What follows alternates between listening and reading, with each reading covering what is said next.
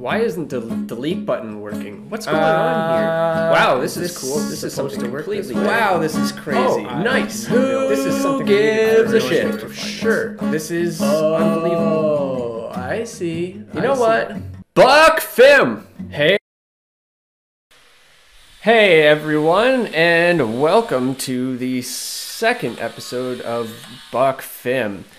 So today we were supposed to have a special guest on, but had to leave last minute, and that's okay. These things do happen, and they can happen for whatever reason, you know. But we will continue talking today a little bit about residential in particular. I mean, custom homes, production homes, and all kinds of fun stuff relating to renovations. So, what is happening nowadays with the residential divisions? Well, one of the biggest things is the change in tech and automation that have really driven some of the initiatives that have happened out there. Now, let's take it a step back a bit, though. Like, if we go back about, let's say, 10 years, and you can hear the saws going in the background here. I've got my own little renovation happening myself. But let's step it back 10, maybe 15, maybe even 20 years. The residential home division hasn't changed a lot. In some of the small shops, we're still doing 2D sets of drawings. The application process is still very, very similar at the cities. You're releasing a set of 2D drawings. You're required to produce a site plan, a verification for minor variants, etc. All those steps are still remaining the same, which is fine.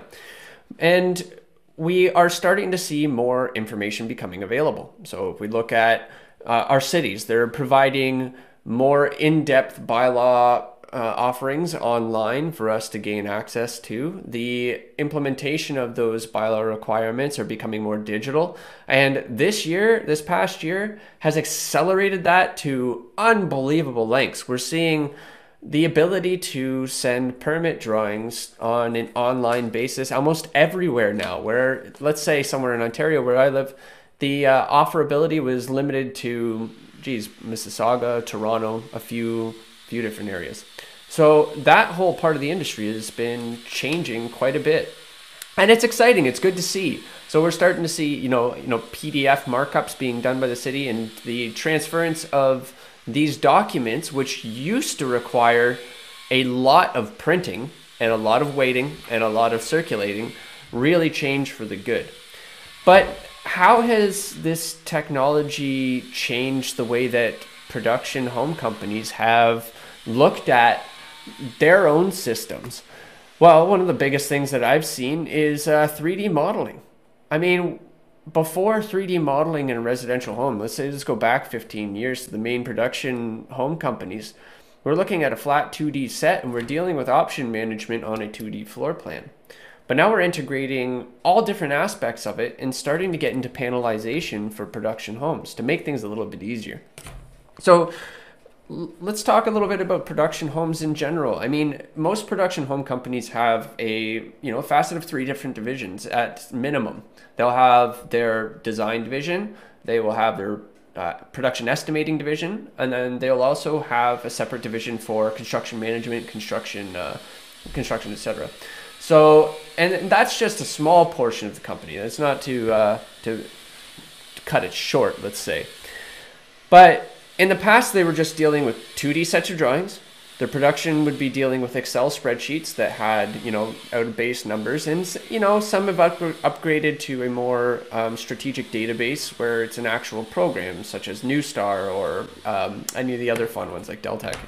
So yeah, we're starting to navigate into that space, and there are probably about 30%, this is just me tossing out random numbers, of companies that are adopting new, faster workflows with estimating and whatnot.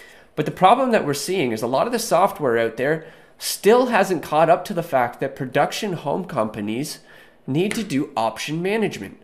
So let's say a production home company has, 10, 12 different models. Let's just say for fun. And of those 10, 12 different models, they may have 30 to 40 different interior design options. And not just interior, but exterior facade alterations of that same model. Well, many of the softwares out there are incapable or very tough to be able to handle that, not just for the design portion of it, but to carry through to the estimate stage. So who do we have out there that can help us manage all of these options. Well, two come to mind. We've got the Struxsoft, which is able to help us for the residential home companies to generate different variations in stud framing and variations of that. We also have AGA CAD, which is another software add-in for the 3D softwares that can allow us to deal with very much the exact same thing, so stud framing, etc., and then tie that back in.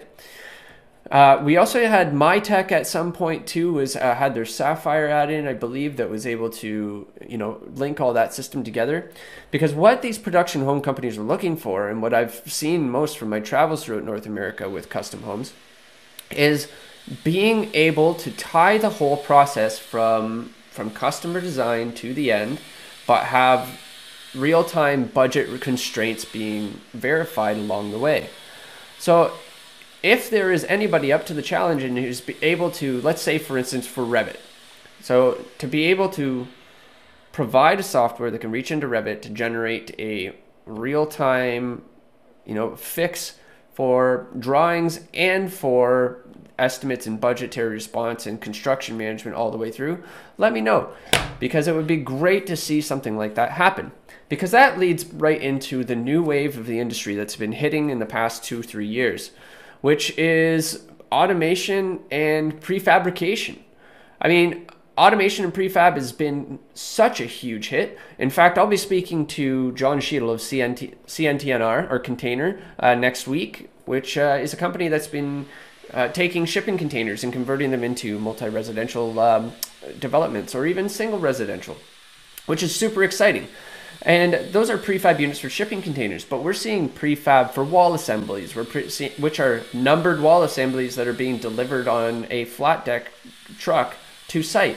We're seeing companies like Bone Structure, which is a company that specializes in a custom solution that can go up in 4 to 6 days on site and click together like a giant Meccano set. It's pretty awesome to see. If you get a chance, go see Mark Beauvais speak. It's pretty awesome, and can explain why the industry needs QA QC over on-site construction as much as possible. Because he was right. I would invest in QA QC any day instead of the unknown variables of working outside of a manufactured facility. So yeah, check that out. We're seeing a lot of this happening, but we're also seeing, big trends in prefab for Skyrise. So we got the companies like, Z Modular and Skyrise Prefab, and all these other companies are doing great things with prefabrication, because now we're able to build in all the smarts and link them all together and create some really, really fun things. So custom homes, how are they going to change? I mean, we're starting to see interesting things happening with 3D printing. They're 3D printing whole entire homes. Like, holy shit, this is really, really cool stuff.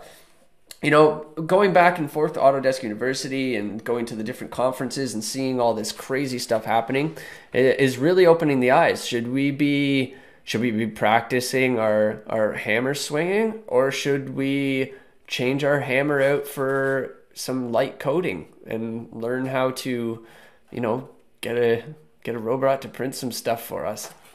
Who knows? It's very interesting to see where things are going. Of course, we need our trades. We love our trades. They're doing what they are supposed to do. I used to be a trade myself, swinging the hammer. And, there are days when it's nice and sunny outside where I do miss it. But yeah, let's keep in touch. Like, the biggest thing is the big tech shift. Obviously, we made our switch from 2D to 3D. How has that changed the industry? Well, it's even if you show how drawings are being presented to clients these days. Like, it used to be just, here's a front sketch of your elevations and here's a floor plan. This is you're going to have to just kind of guess what the interior looks like and hope it turns out the way that your brain is thinking. But now we're being held accountable, like as architecture or designers, to be able to produce interior 3D renders and walkthroughs and full coordination of mechanical ductwork in the ceiling to calculate bulkheads and make sure that what you are seeing on your screen is what you are getting on site. And it's awesome. I mean, unfortunately, we're still sticking to the same timeframes that you would require for a regular 2D set of drawings. So you have to make that educated decision. And we have to educate clients too as to what that might look like. Yes, you spend a little extra time doing some 3D work, but in the end, is it going to be great? Of course it is. You're going to have a much more clean end product. So how far should we go? Like what should the industry be doing? Like do the building departments end up requiring 3D sets of drawings, like a click and go? I mean, we're almost at the stage now where building materials and everything are essentially starting to become as airtight as they can be. Like how far do we go until standard details should actually just become standard and become part of a, cross Canada wide standard library? And then we focus less on generating details and more about creating assembly drawings. Like I've been hearing from different sources that assembly drawings are going to be the alteration of the future, where we start getting little IKEA packets for building homes, and we generate everything inside a warehouse, ship out to site, connect it all together, and then do your finished trades after, where you're still getting your drywall and your electrical and plumbing and everything all connected up. So the industry is just moving quicker, and it's moving faster in terms of technology and automation.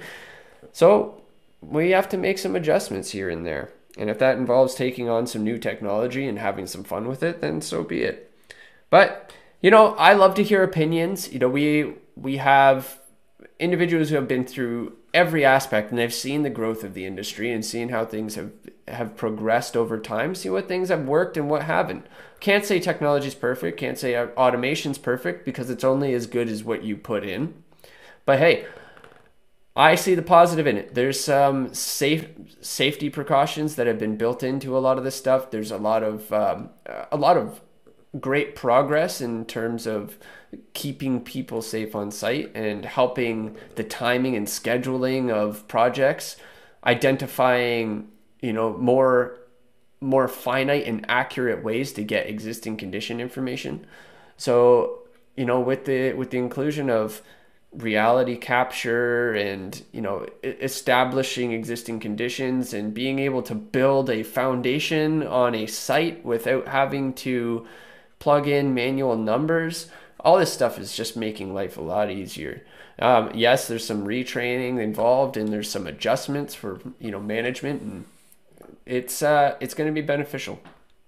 So over the next couple of weeks, I'll be picking and choosing a couple of amazing individuals to come onto the show to discuss how these changes in technology have either hindered or increased the work efforts for their projects.